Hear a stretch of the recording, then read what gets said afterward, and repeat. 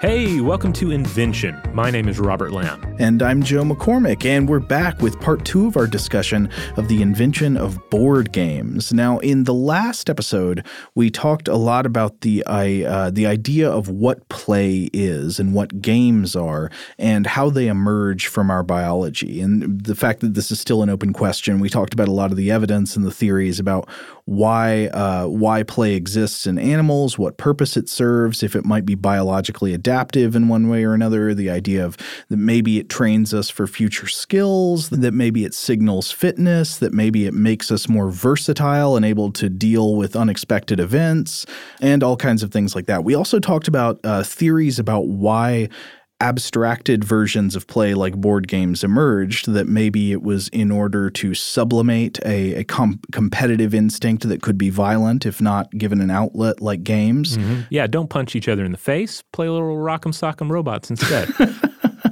And then also the idea that there is a deep inherent link between board games, the earliest known board games, and the practice of divination or sortilege, where you might do things like cast lots to figure out the will of the gods or answer a question by consulting some type of pseudo-random object or event. You know, you throw knuckle bones and see what the gods are telling you, or consult the I Ching. Mm-hmm. And that these kinds of things could have given way to board games that also involve casting of lots or rolling of knuckle bones to see how many spaces you get to move on a board. Right, and we see that legacy continue in modern games.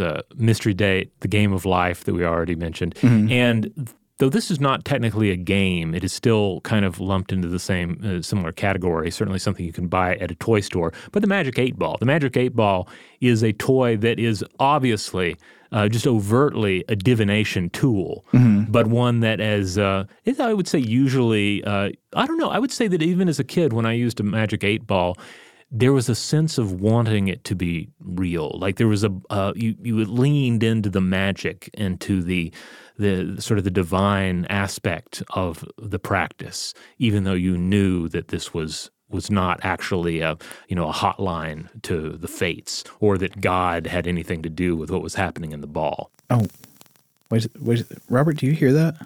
Yeah. Whoa, what is that? Something kind of cutting in.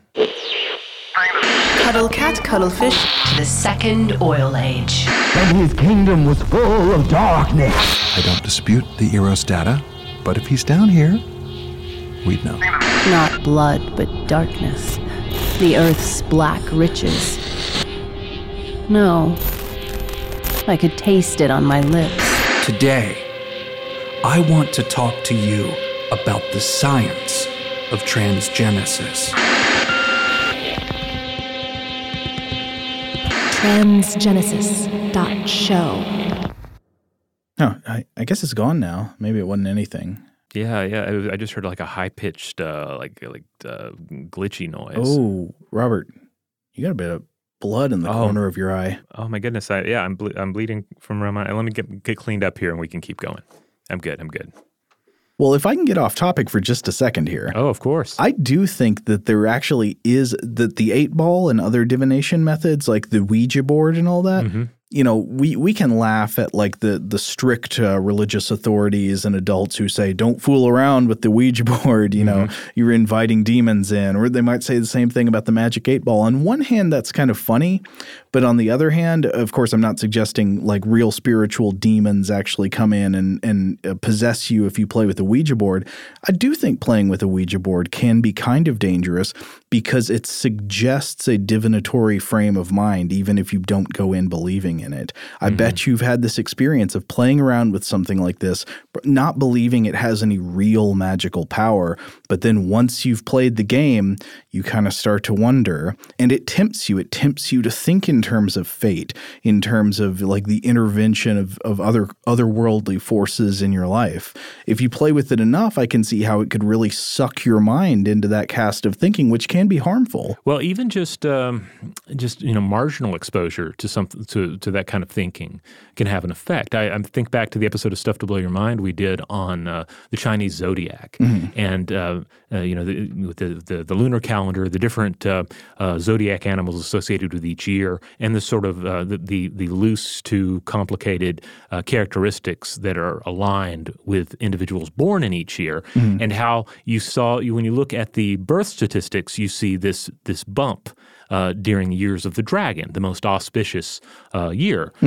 And one of the things that we found is that you didn't see this occurring because necessarily people were just like hardcore Chinese astrology believers, but there were other things, probably more important things, impacting their choices. But then this thing was in the background, like a casual understanding of the zodiac, and then that ended up, perhaps the argument is, influencing their choices. So just having something like the 8-ball or the Ouija board or astrology or whatever supernatural model you want to lean on, just having it there in the background can conceivably be enough to tweak your choices. And I wonder if this can be extended into partially explaining why games of chance have sometimes historically, and even sometimes by a few people today, been considered dangerous.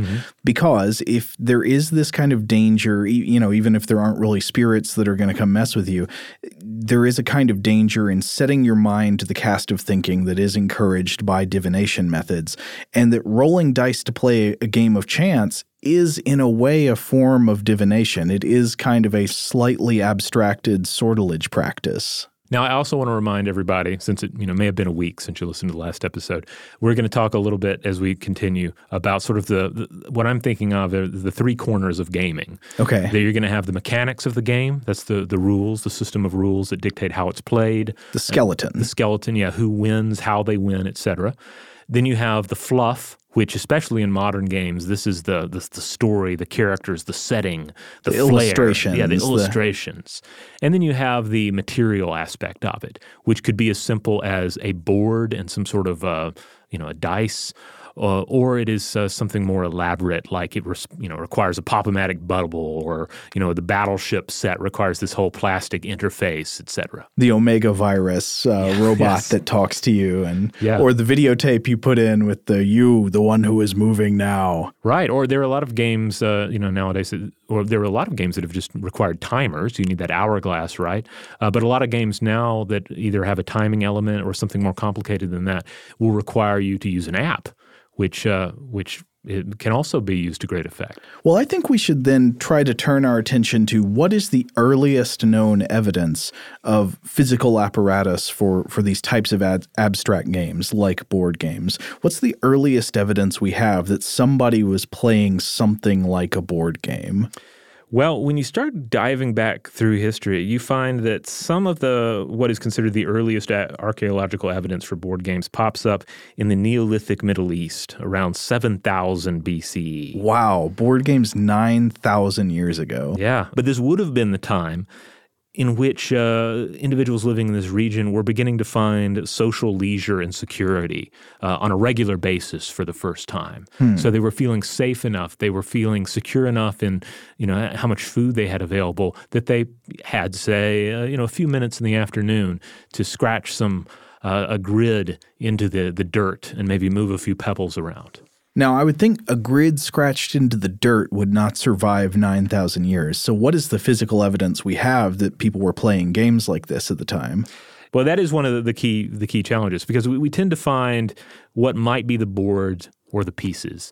And sometimes it can be difficult to figure out exactly what we're looking at, Indeed, if it's something as simple as pegs in stones or little holes drilled in stones or some sort of a grid in stones, there's a fair amount of interpretation figuring out why people made these marks.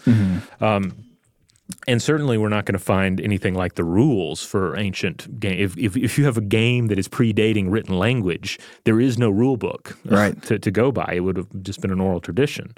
So it's not always easy to say, yes, this was probably part of a game. This was something that served little or no purpose outside of leisure.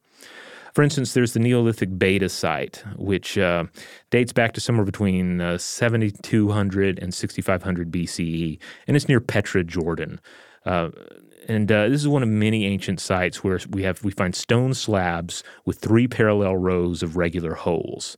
And this might have been an early precursor to Mancala. Ah, okay. Which is, of course, one of the world's most ancient games, and one that we still find versions of throughout the world. You can usually buy it at a store even. I remember a version of Mancala got popular at my school, I think, when I was in, I don't know, something like 6th grade. Does that sound about right? Yeah. I think it has comebacks occasionally. Yeah. It's one of these you just see. I don't think I've ever owned a copy, but you see it around. Like for something with such ancient origins, it's still very much alive. Basically, it involves like you get to go along a series of holes or impressions, dropping in seeds or stones one at a time and like counting out the number of places you get to go. Right. It's generally colored beads nowadays, but the older model would have probably used seeds or beans. And this might reveal its origins as a fertility ritual for early agricultural societies. Again, getting into a little bit into the divination and a little bit into the magical, perhaps, origins of games. That's really interesting. The idea, yeah, so seeds, agriculture, and fertility, but also having perhaps some kind of divinatory role. Exactly, yeah. And these were pretty widespread to the point that Mancala games are even a whole category of ancient games in some classifications. Now, there are different classifications for games and board games that you'll find depending on who the scholar is that's doing the analysis. But for instance, Harold James Ruthven Murray is one of the individuals who categorized games, and he said, okay, well, we have Mancala games. That's a category. But then he had other games, for instance, alignment and configuration games. The most obvious example of this is tic-tac-toe. Connect Four, I think, would probably count. Basic principles the same. You have war games. Of course, the classic example there is chess, but you can throw in your Warhammer games. You can throw in your Risk games. I mean, these are all essentially games that simulate warfare. Then there are hunting games. I don't think I've played one of these, or at least I don't think I have, but Fox and Geese is an example that pops up in different cultures. This was the hardest category for me to understand. I think maybe it involves sort of like collecting pieces, like you compete to collect them or something. Yeah, it kind of makes more sense if you look at a picture of it. So if you do a search for Fox and Geese games, you'll see some images. Then there are race games, and the prime example here is backgammon. I don't think I've ever played backgammon, so I don't actually know how you do it. Well, it's a pretty ancient game that, but is also apparently a descendant of the 2-row Roman dice game 12 Lines, which itself was based on older forms of the same mechanic. Yeah, and this is something you see with a lot of these games. It's just this continual evolution of form. Games are passed on almost virally from culture to culture, and new spins are put on them. Because to a certain extent, especially when it's just oral tradition, it's like a game of telephone, but with the game rules, levels of complexity and simplification altering across the centuries. Yeah, I think that's one of the key insights of the study of games is that games are not fixed. They always change. Yeah, like even something like Monopoly, which we'll get into more later, but it's easy for me especially to think, okay, Monopoly is this awful game that never changes. Oh, yeah, we learned that last time. You hate Monopoly. I hate Monopoly. Yeah, then you go to the store and there's some new version of Monopoly, and it's the same version of Monopoly, just with different pictures. Yeah. They just tweak the fluff. Like you can even get Warhammer 40,000 Monopoly. Star Wars Monopoly. Yeah, but I say that, but Deuce Bigelow Monopoly. I say this, but I was just talking to Scott Benjamin, who helped us research this episode, and he pointed out that actually you do see evolution in Monopoly. There's a millennial Monopoly that came out where they've altered the rules, not only the fluff, but the rules itself to indicate that you're not buying things, you're renting things. And then, of course, there's also like a card game based on Monopoly. There are other games with the same franchise and similar fluff. Wait a minute. If you're renting them, what do you sublease when people land on your tiles on the board? I don't know.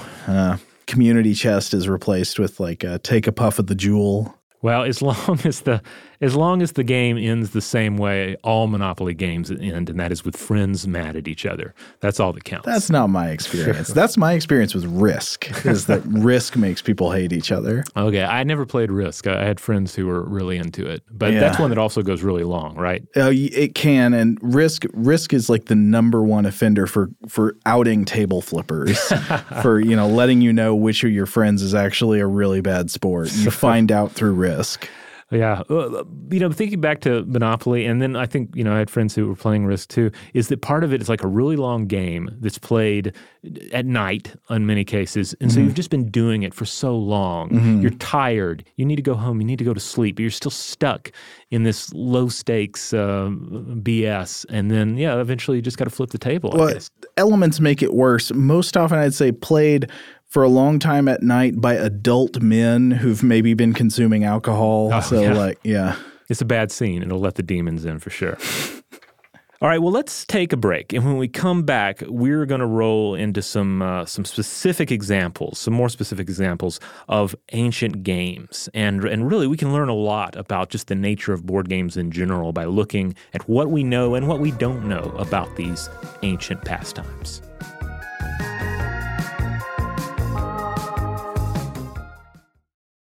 All right, we're back. Now, earlier we talked about the idea that there is perhaps physical evidence of some type of unidentified Neolithic board game that's been found in near Petra in Jordan that was perhaps a form of the Mancala game type, but we don't know for sure, and that was maybe like 7,000 BCE or 9,000 years ago. The oldest game that we definitely really know about and are sure it's a game we have direct archaeological evidence of is a game from ancient Egypt called Senet. That's right. Also known as the game of 30 squares. Also known as the game of passing, which we'll get back to later. I think that's what Senet actually means, is passing. So the dates range on this. So I've seen dates that say Senet goes back to roughly 3000 BCE. Yeah, I've seen that there's evidence traced to 3500 BCE, or basically roughly the 4th millennium BCE. Either way, it was played in pre-dynastic times, and we can even turn to tomb paintings that actually depict ancient Egyptians playing this game during this time period. Yeah, one famous one is an ancient Egyptian painting of Queen Nefertari, one of the wives of Ramses the Great. And this painting of Nefertari playing Senet is within the queen's own tomb. So in her tomb, in the Valley of Queens in Thebes, there's a painting of her playing a board game. That's dedication. I mean, she was probably nationally ranked. Well, yeah, probably so. Now, when you look at this illustration, I've actually seen this illustration wrongfully identified as her playing chess. That's not correct. Chess wouldn't come about for another 4,000 years in India. And I think that's worth remembering, too. By the time chess was invented, games like this were more ancient than chess is now. Yeah, that's unbelievable. I love putting ancient history in that kind of perspective, like thinking about the things the things in ancient Egypt that were older to the ancient Romans than ancient Rome is to us. Exactly. That's always something I like to keep in perspective. But what do we know about this game, Senet?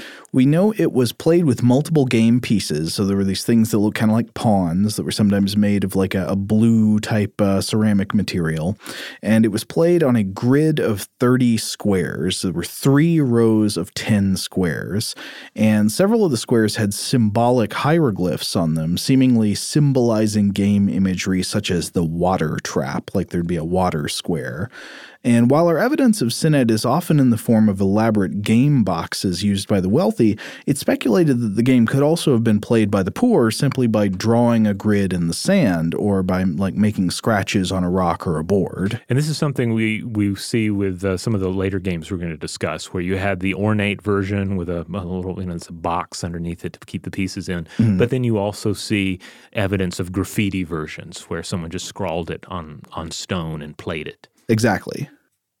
Now, the exact rules for Senet, though, are ultimately just a matter of conjecture. Yeah, we know some things sort of, but we don't fully know how the game was originally played. Right. And you can just imagine this exercise taking various modern games and imagine, opening them and having absolutely no instructions, no written language about how they were played. Mm-hmm. In some cases, you can pretty much piece it together. Fireball Island, Candyland especially, Snakes and Ladders or Chutes and Ladders. These are games that you can figure it out pretty quickly. Other games with more ambiguity, harder to tell, right? If you took a box of Arkham Horror, it's hard enough to tell what you're supposed to do in Arkham Horror when you have the rules. But if you have no rules, I can imagine there would be different models based on it. Well, we think it was played this way. We think these tiles were possibly used in this way, shape, or form. Future archaeologists 5,000 years from now are definitely going to be able to figure out how to play Crossfire because that's just obvious. You can't miss it. Yeah. Hungry Hippos. Yeah, that's another one. Though, of course, you can determine some things, as we were saying, just by looking at what we've been talking about as the materials of the game are. What are the things you have to work with? It's believed that this game, Sinet, was played by casting of some equivalent of dice, maybe casting knuckle bones or throwing sticks, and this would help determine what kind of moves you could make. Knuckle bones, by the way, often these would be knuckle bones from, say, a sheep or a goat, so something that was regularly slaughtered and used for to manufacture items. And it would be something more like a four-sided dice, like a D4 in modern gaming terms. I don't know for sure, but I would have to guess that would mean it's the biological shape would mean it's not quite perfectly random which number you get. Like there is actually a bias towards some of the faces of the die since it's not perfectly machined to be equal. That's a good point. But I don't know that. That just seems likely to me. One of the really interesting things about Sinet is how this game held sacred connotations for the ancient Egyptians. Like it doesn't seem to be a coincidence that Nefertari is shown playing the game in a painting within her own tomb. The pharaoh Tutankhamun was also buried with Sinet game boxes among his grave goods to be taken into the next life. And we mentioned earlier that the name of the game means passing. It's the game of passing. And this probably has significance on the board itself because it's believed that you played the game by sort of advancing past your opponent along the squares, and you could pass your opponent, you could block your opponent. So it is in some ways literally a game of passing in terms of its mechanics. But Sinet also seems to hold this strong religious significance associated with death, which for the ancient Egyptians meant passing on into the afterlife through this cosmic journey. I know, Robert, you've talked about that on Stuff to Blow Your Mind before, the beliefs about the journey of the dead among the ancient Egyptians, where you'd adventure through the netherworld. Yeah, it's not just a matter of you're going off to something we would think of as sort of a modern paradise. Yeah, there's trials. There are trials and continued adventures and adversaries in the Egyptian afterlife, and that's one of the reasons that the departed has to bring all this stuff with them. Yeah. Like some of it, they're bringing things they like, but they're also bringing things they will need. Exactly. And so it may serve some purpose to I'm thinking about passing time in the afterlife. There are all these I don't know if this is just a curious feature of English in how these ironies are stacking up. But so this is a game which, like the idea of a game in ancient India often meant, they literally meant time passing, like the passing of time in a game. So games are far and away passing time. The mechanics of the game involve passing players as the game of passing, and the meaning of the game spiritually has to do with passing into immortality. Huh, interesting. Boy, there's probably a lot you could do with just looking at how different board games interpret linear and cyclical time. Yeah. Or both to some extent, of taking our existence and piecing them out into step by step. Well, yeah, so if this game in some way is presented as a model of something that these people believed actually happened to them, we still have games like that today. We were talking earlier about the game of life. The game of life in many ways you could think of as a kind of normative model formation engine for this is what a life looks like. You go to college, you get a job, and you start a family. And the game of life kind of enforces that by having you go through these motions over and over again. It's all there in the fluff, like all the normative things that are being suggested about what life should be like. Perhaps Sinet is the same way. when thinking about the religious details of the game, I started to wonder about if some part of the purpose of the game was not necessarily to have the negative connotations of this word, but propagandistic, to spread particular ideas through a catchy and inherently fun medium. It wouldn't be the only game that did this, right? We just mentioned the Game of Life, but think about Monopoly.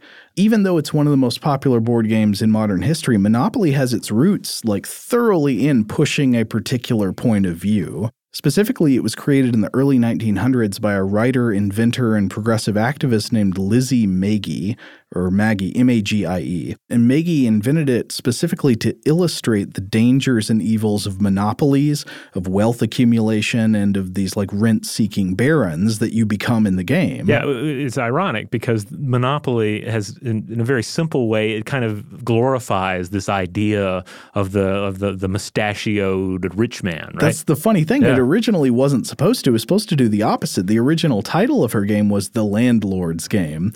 And Maggie summed up her goal to a reporter in 1906 by saying, quote, "In a short time, I hope a very short time, men and women will discover that they are poor because Carnegie and Rockefeller maybe have more than they know what to do with." Yeah, again, that is directly the opposite of the message, if you want to say, that modern Monopoly has. It's directly the opposite of the message of Monopoly. Well, I think it would depend on how you frame it. But yeah, I mean, people don't tend to take that away, do they? Well, what's the Monopoly guy's name? He has a name, right? He's Mr. Moneybags, right? Mr. Moneybags looks too cute and adorable. Like he needs to have more of this gnarled Ebenezer Scrooge like vibe to him, you know? Wearing like a necklace of bones and all that. Yeah, it needs to be less it needs to be less cute. It needs to be grotesque in some fashion, like the real ultra rich are. Well, they had to make the game friendly to children. That's where they went wrong.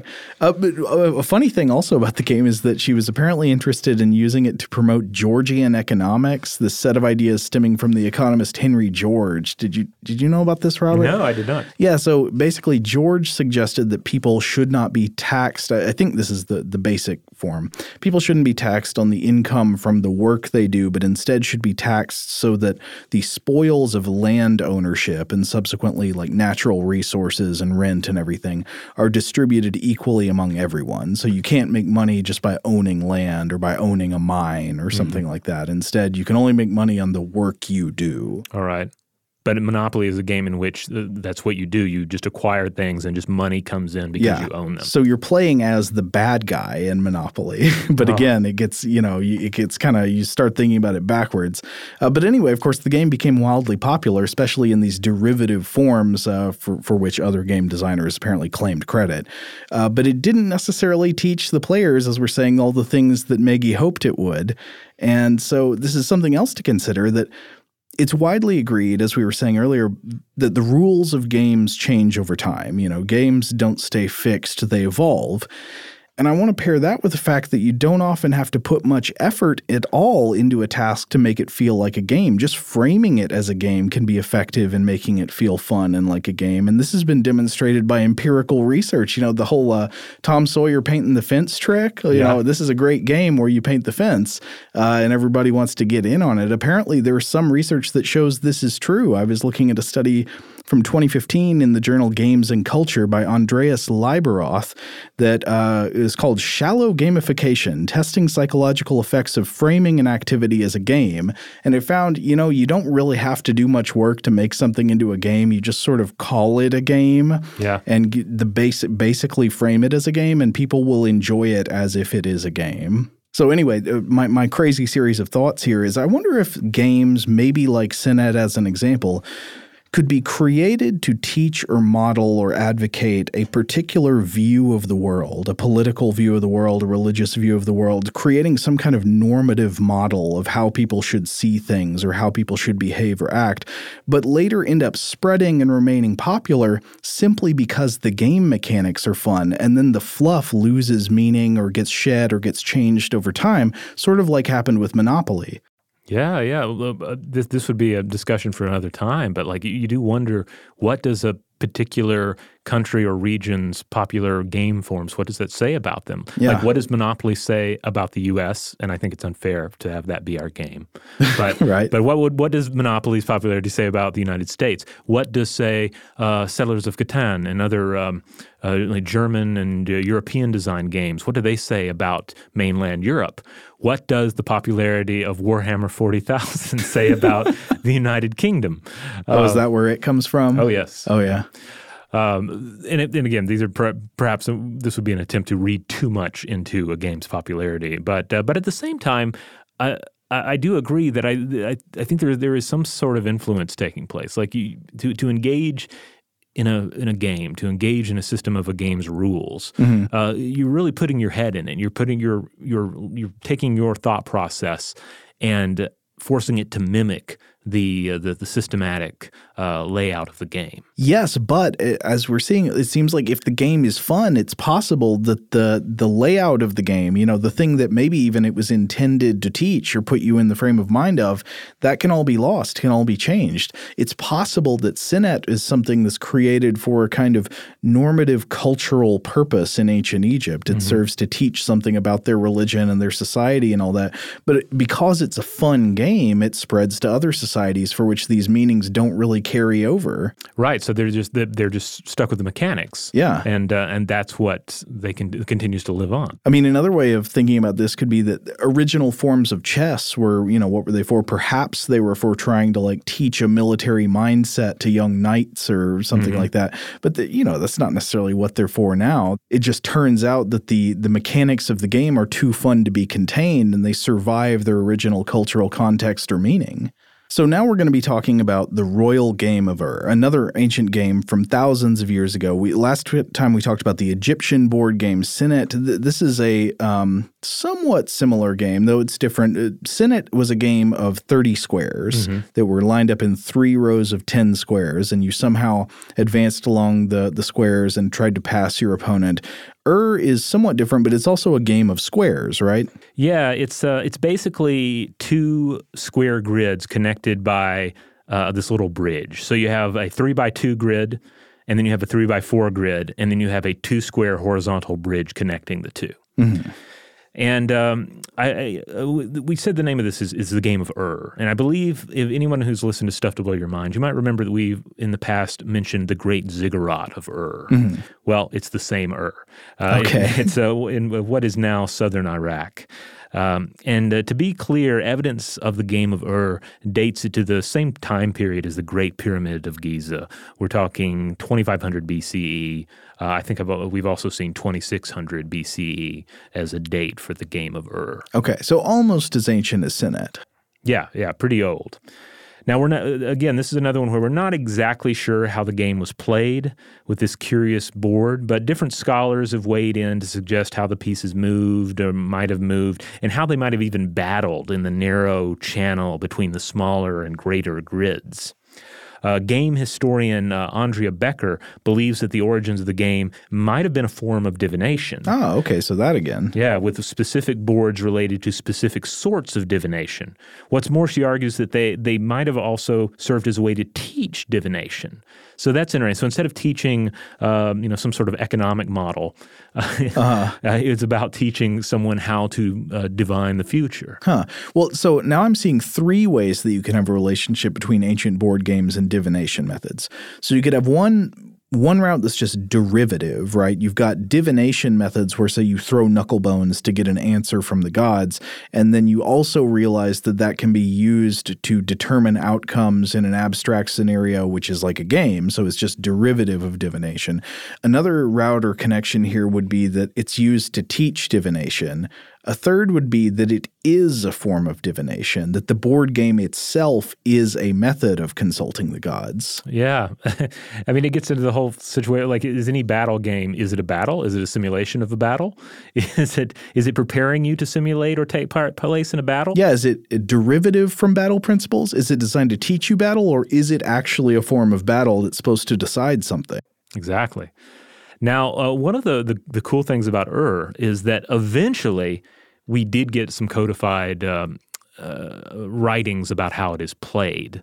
Not so clear, apparently, that there's not a lot of continued discussion about exactly how it was played. And of course, how it was played probably changed over time. Right. But many centuries after its introduction, you did have a clay tablet from 177 BCE that weighed in on how to play it. And it's a rare exception to the lost to history nature of board game designers because if accounts are true, and of course we have to sort of apply a grain of salt when we're talking about individuals described as doing things in ancient texts. But the rules for this game were codified by the Babylonian scholar and scribe Iti Marduk Balatu in 177 BCE. And he even added new features, which Brian Fagan, in his book, said, quote, enliven it for the contemporary gambler.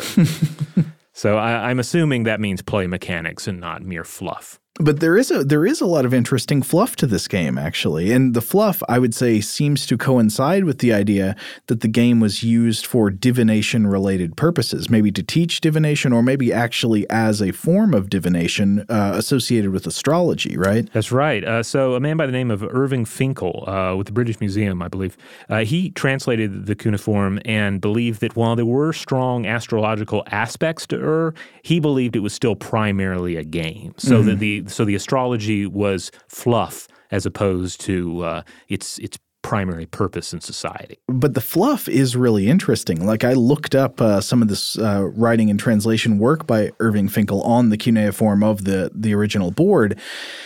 And so what the evidence shows is that the squares of the board were often labeled in a way that caused the game board to produce prediction statements as you played it. And this is from Irving Finkel. And so you'd have these ways that the game board could produce sort of a sentence, but it would also be associated with an astrological sign. So you could have the game board say, one who sits in a tavern, or I will pour out the dregs for you, or you will find a friend. Oh, well, that's nice. Or you will stand in exalted places, or you will be powerful like a lion, or you will go up the path. There are a bunch of interesting ones, like one who weighs up silver. I love these. They make the game feel very creepy and elemental. Or the one that says you will cut meat. You will cut meat. That's a great one. What does that mean? Does that mean, is it good meat? Like I will have a feast in my honor and I will give the one to cut it? Or is it more like I will work at the butcher shop? I don't know. You will cut meat. Apparently it's associated with the astrological sign of Aquarius. And there are other similarities like that, like you will be powerful like a lion is associated with the sign of Leo. Now this gets really interesting because, you know, we can think about ourselves. We can think of modern humans. And for us, divination practices can be fun. Again, going back to the idea of the something like a fortune cookie at an American Chinese restaurant or Magic 8 Ball. Or Magic 8 Ball. Or, you know, what's actually also at the intersection of a game and a divination practice is, you remember the game MASH that kids would play in elementary school and stuff? Are you talking about with the folding paper? Yeah, it was. Well, I think it was related to that. Mouth? MASH, I think, stands for mansion, apartment, shack, house. And so it would be a thing where you'd have a number of options for different things that could come out of it. So you'd be like, who will you marry? And then you'd give like 4 options, and then you'd use some kind of pseudo-random procedure to generate a number that would like have you go through the list, counting a certain number of places to like rule out answers until you got to the end. And the end would give you some combination of possible answers. So it'd be like, you will live in a mansion and you'll be married to Tim Curry and you know, et cetera. Huh, interesting. So yeah, there's the fun side to divination, but even today, people get taken in by divination, and it can be a very stressful, a very serious situation. Oh yeah, that people can lose a lot of money investing in divination. But then likewise, gaming is much the same. Games can be a lot of fun, but if you're playing the wrong game, you're playing with the wrong people, or you're playing with the wrong attitude, games can be a seriously unpleasant experience. Yeah. Okay, we just got a MASH update from Tari outside the booth here. Apparently, Tari was a big MASH fan, and she says one important part we left out is that you've got to add bad options in your MASH list. So it's like, I guess, the shack in MASH. You also, like, if you have potential husbands you'll marry, one of them has got to be a really, like, lame, ugly guy, so that you'll end up with funny combinations, she says. So maybe you're living in a mansion, but you're married to Pee Wee Herman. This reminds me a little bit of a card game that I've really enjoyed playing recently called Gloom. Okay. And it uses these transparent cards that actually have a mechanical purpose in the game. But essentially, you have these cards that indicate different members of your sort of Edward Gorey style family. And then you want to have the most miserable family that dies in horror. Oh, you told me about this. And so what you try to do is to make sure your family has the most horrible experience possible and dies off. Meanwhile, bestowing happy things upon the other. So you want your family members to, say, catch some awful plague and drown in a well, but then you want members of the opposing families to, say, frolic with a kitten or something like that. So MASH is complex. It's got to include both possible outcomes, right? It's part gloom and it's part mirror, mirror on the wall. It's like part giving you all the stuff you want to hear, and then also it's got to throw in some bad news to make it real. All right, well, let's bring it back to here. So, okay.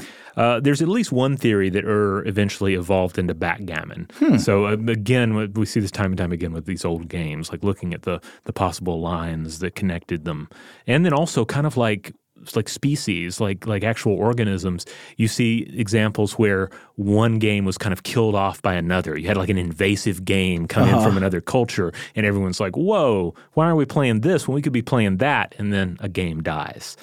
But another interesting thing that Finkel brought up is that it likely used what were known as astragals, and these would have been those four-sided dice made from the knuckle bones of sheep or goats.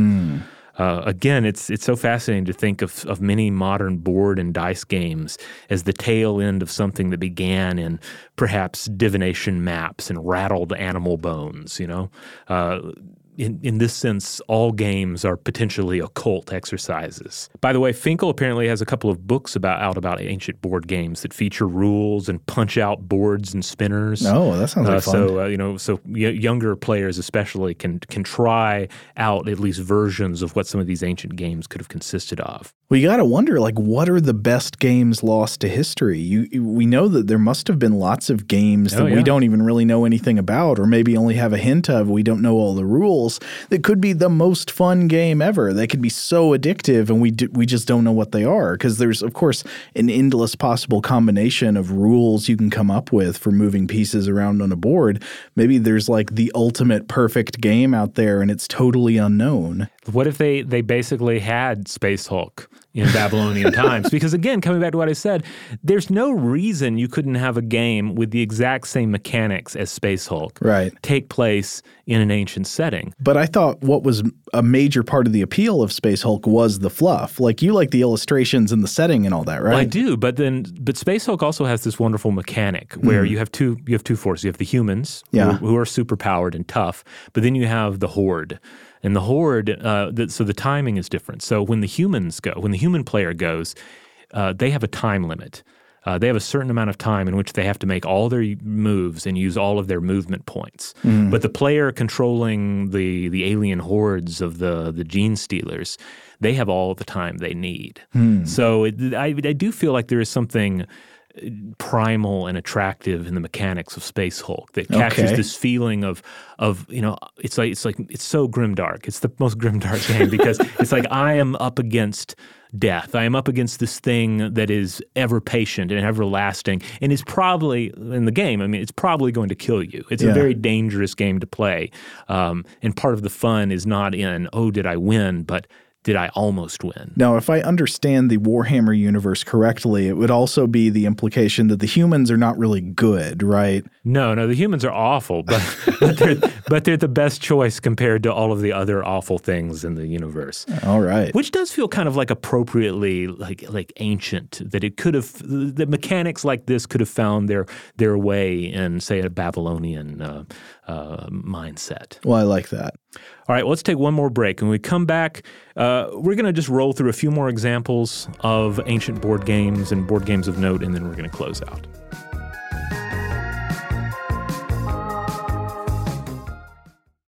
All right, we're back.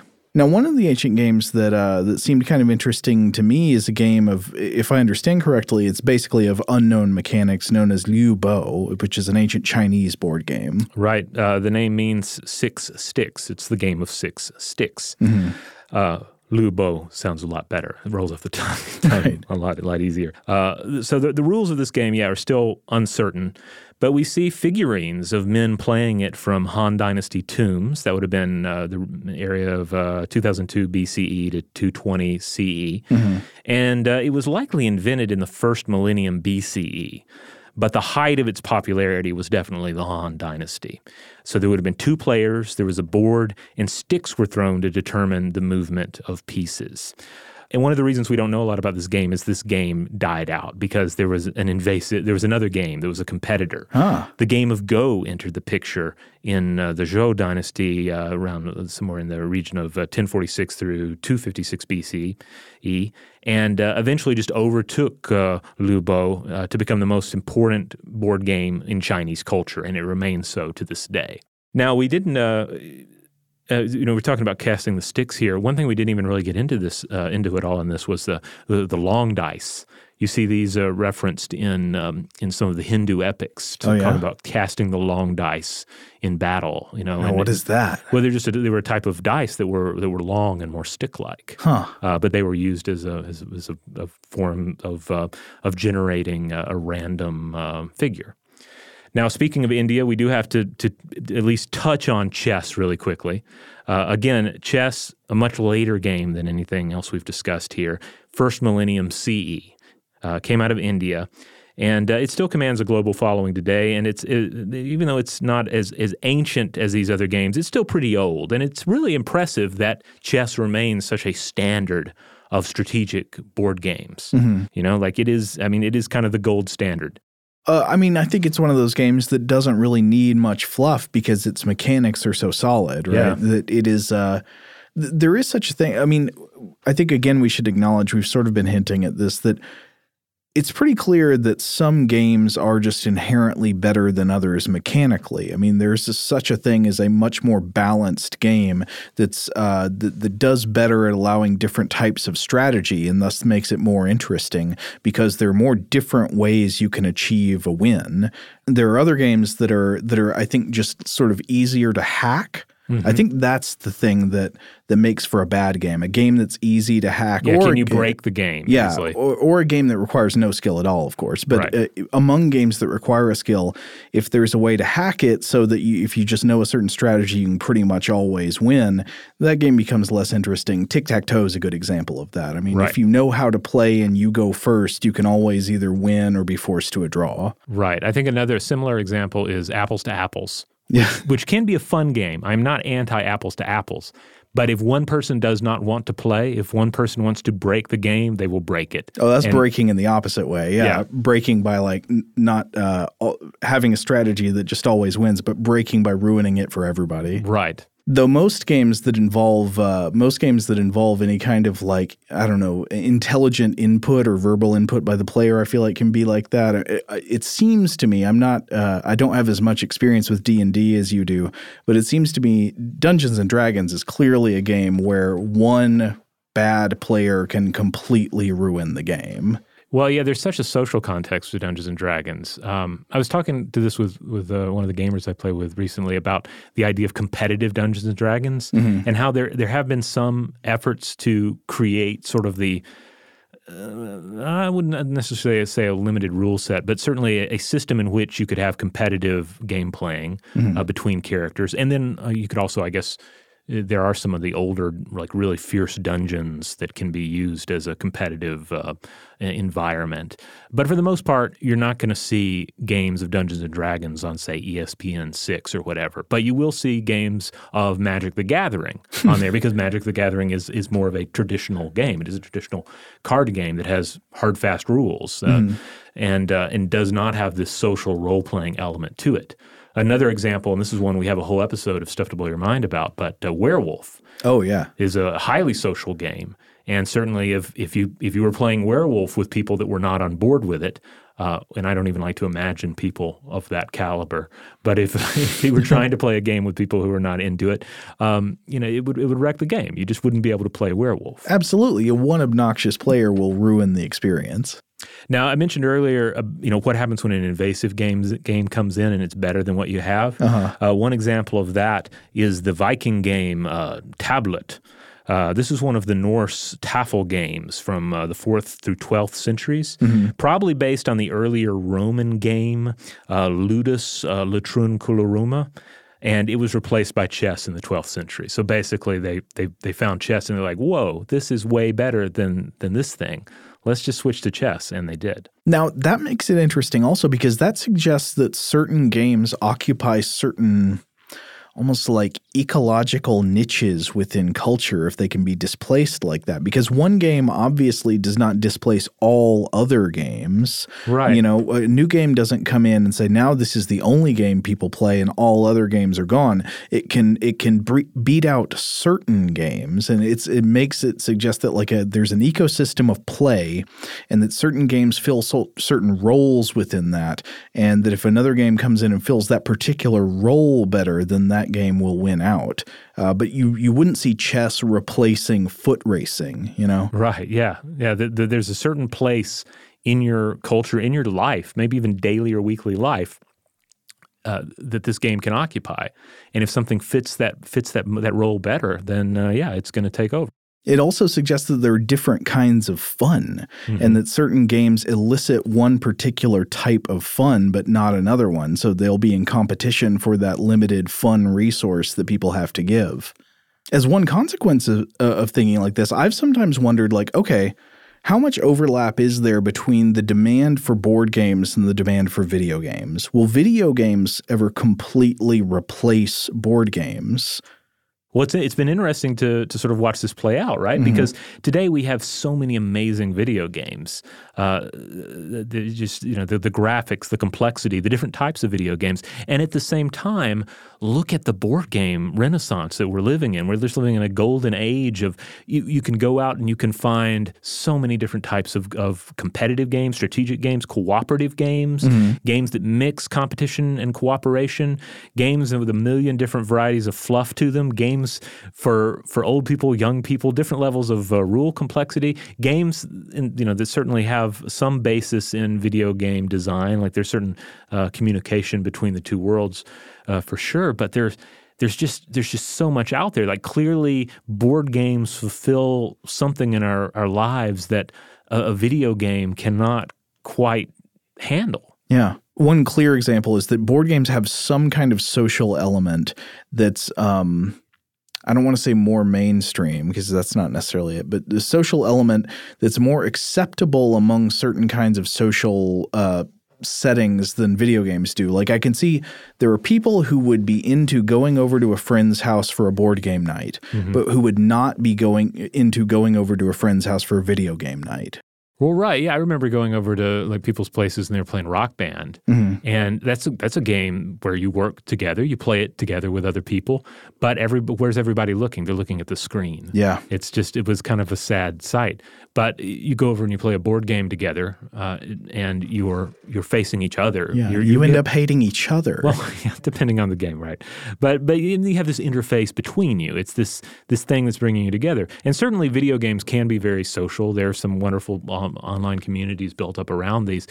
But the board game it facilitates more of a physical in-person connection. It is people who would otherwise not gather around a table and have anything to talk about can gather around the right game and they're good to go. After all this discussion, I'm kind of interested in coming back to the question we started with. I don't know if we've answered this, but to think a little bit more about, now that we've looked at these games, what is the role these games are playing in the biological impulse toward play? Again, we know that we haven't fully answered the question of why play exists among animals like us, but there are all these theories that maybe it signals reproductive fitness, that maybe it helps teach us skills we need later in life, maybe it helps make us more versatile, things like that. Where do board games fit into these theories, if anywhere? Indeed. I hope this is a question that people will take with them as they go on to inevitably play board games with their friends, with family, with coworkers, with strangers, however you want to do it. And certainly if you weren't planning to play a board game, maybe consider picking one up or pulling one out of the closet. As we begin to close out here, we always want to thank Scott Benjamin for helping us out with research on these episodes. Scott brought a number of cool board game facts and lists to our attention, including a couple of world records that are interesting to look at in light of everything we've discussed. So one of them is the largest collection of board games. As of 2011, according to the Guinness Book of World Records, it was one Jeff Bospie's in the United States with 1,531 different board games. That's too many board games. It does sound like a lot. I'm sorry. I don't know. I don't want to be judgmental, but can you really play all those? Well, it sounds doable. It's not improbable.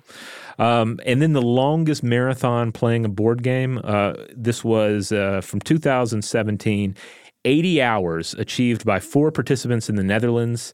And this was from January 3rd through the 6th of 2017. They played a total of 400 games of Ganzenbord, Game of the Goose, during the 80-hour marathon. That sounds like too many games of Ganzenbord. Yeah, I mean, you could have fit 3 games of Arkham Horror there instead. So I'm sorry, I'm getting all finger waggy.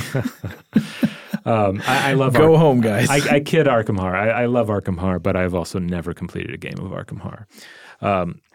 So anyway, just a couple of Guinness World Records to help close out these 2 episodes on games. I just had one more thought about thinking about the role of board games among the biological category of play. Mm-hmm. And maybe a way of approaching the question of what role they serve or what the real essence is to think about what makes a board game not fun. That might help us come in on it. So one thing that's definitely not fun is when board games are too easy to win, right? Right. When there's no skill involved. I guess little kids enjoy playing Candyland, but just general roll the dice and move your pieces and have no skill involved, that's not fun. Yeah, not for grown and advanced players. Likewise, one frustration I've had with certain games, and I won't name them, is when I've played a game where there were too many ways to win. I like having a certain amount of complexity. It's neat when you have a doom counter and, there are several different things going on at once. But there was at least one game I played and it was there were 5 different ways to win it. And I wasn't sure what I was supposed to be doing, how I was supposed to employ strategy. I just felt kind of lost in this system. And I felt like it needed to be somewhat simplified, at least for a first play. I know exactly what you mean. At a game night here in the office, we played a game that was some kind of zombie outbreak setting type game. Mm-hmm. I'd never heard of it before, but it had so many rules. The rule book was like a novel, and there were just so many different things you could do or had to do each turn. And we played this game for multiple hours, and we had never figured out how to play by the time we stopped. Right. And that is frustrating. That's not fun. Maybe some people have fun doing that, but I don't, and I think a lot of players don't. So there's also a part of us that desires a game to be concise. There's a certain kind of elegance in games that have a small list of rules from which great complexity of gameplay emerges. Right. I also like it when a game organically, gradually increases the complexity. Mm-hmm. So there's a game I really like called Fabled Fruit, and it's basically a card game, very kid friendly, and but the cards change as you progress. So when they start off, it's very simple. You're trying to collect different fruits to make different, essentially, smoothies, and each smoothie is a point. But you quickly move through the initial cards, and you get in the more you play the game, the more complex the mechanics of the cards becomes. But you're going to work up to that. Like, you just work up to that point by virtue of playing the game. And I think that's just a rather clever mechanic. Even if you may never even get to the later cards, I certainly haven't playing it with my son, but he loves playing it at the level we're at. And it's comforting knowing that we could keep playing it and it would just get more complicated, but he would be able to roll with it via the experience of playing with it at lower levels. I love that. Yeah, the games with a what do you call it? A slow learning curve or whatever. The games that are easy to pick up and difficult to master. That seems like the sweet spot of what a game should be if it's really great. Like that there is a lot of skill and strategy involved if you know what you're doing, but also it's not impossible to just get going and understand how the game works. All right, well, we're going to close it off there, but obviously you've all played board games or card games and various other games that fall under this loose category, and we would love to hear from you about them. What are your favorites? What are your least favorites? Hey, have any of you played some variation on the ancient games that we've discussed here? The proposed rule systems are out there. You can find proposed rules for and Senet online. So if you've done that, let us know what you thought of them. What was it like to sit down and play some variation of this ancient leisure activity? Did it make you feel like a pharaoh? Maybe so. As always, you can find the other episodes of Invention at inventionpod.com. You'll find links to our social media accounts there. If you want to discuss the show and discuss your favorite board games, and you're on Facebook, head on over to the Stuff to Blow Your Mind discussion module. That's where listeners discuss our other show, Stuff to Blow Your Mind, but also episodes of Invention. It's a good place to interact with other listeners and also with the two of us. Thanks to our friend Scott Benjamin for research assistance on this episode, and to our excellent audio producer, Tari Harrison. If you would like to get in touch with us with feedback on this episode or any other, to suggest a topic for the future, or just to say hello, you can email us at contact@inventionpod.com.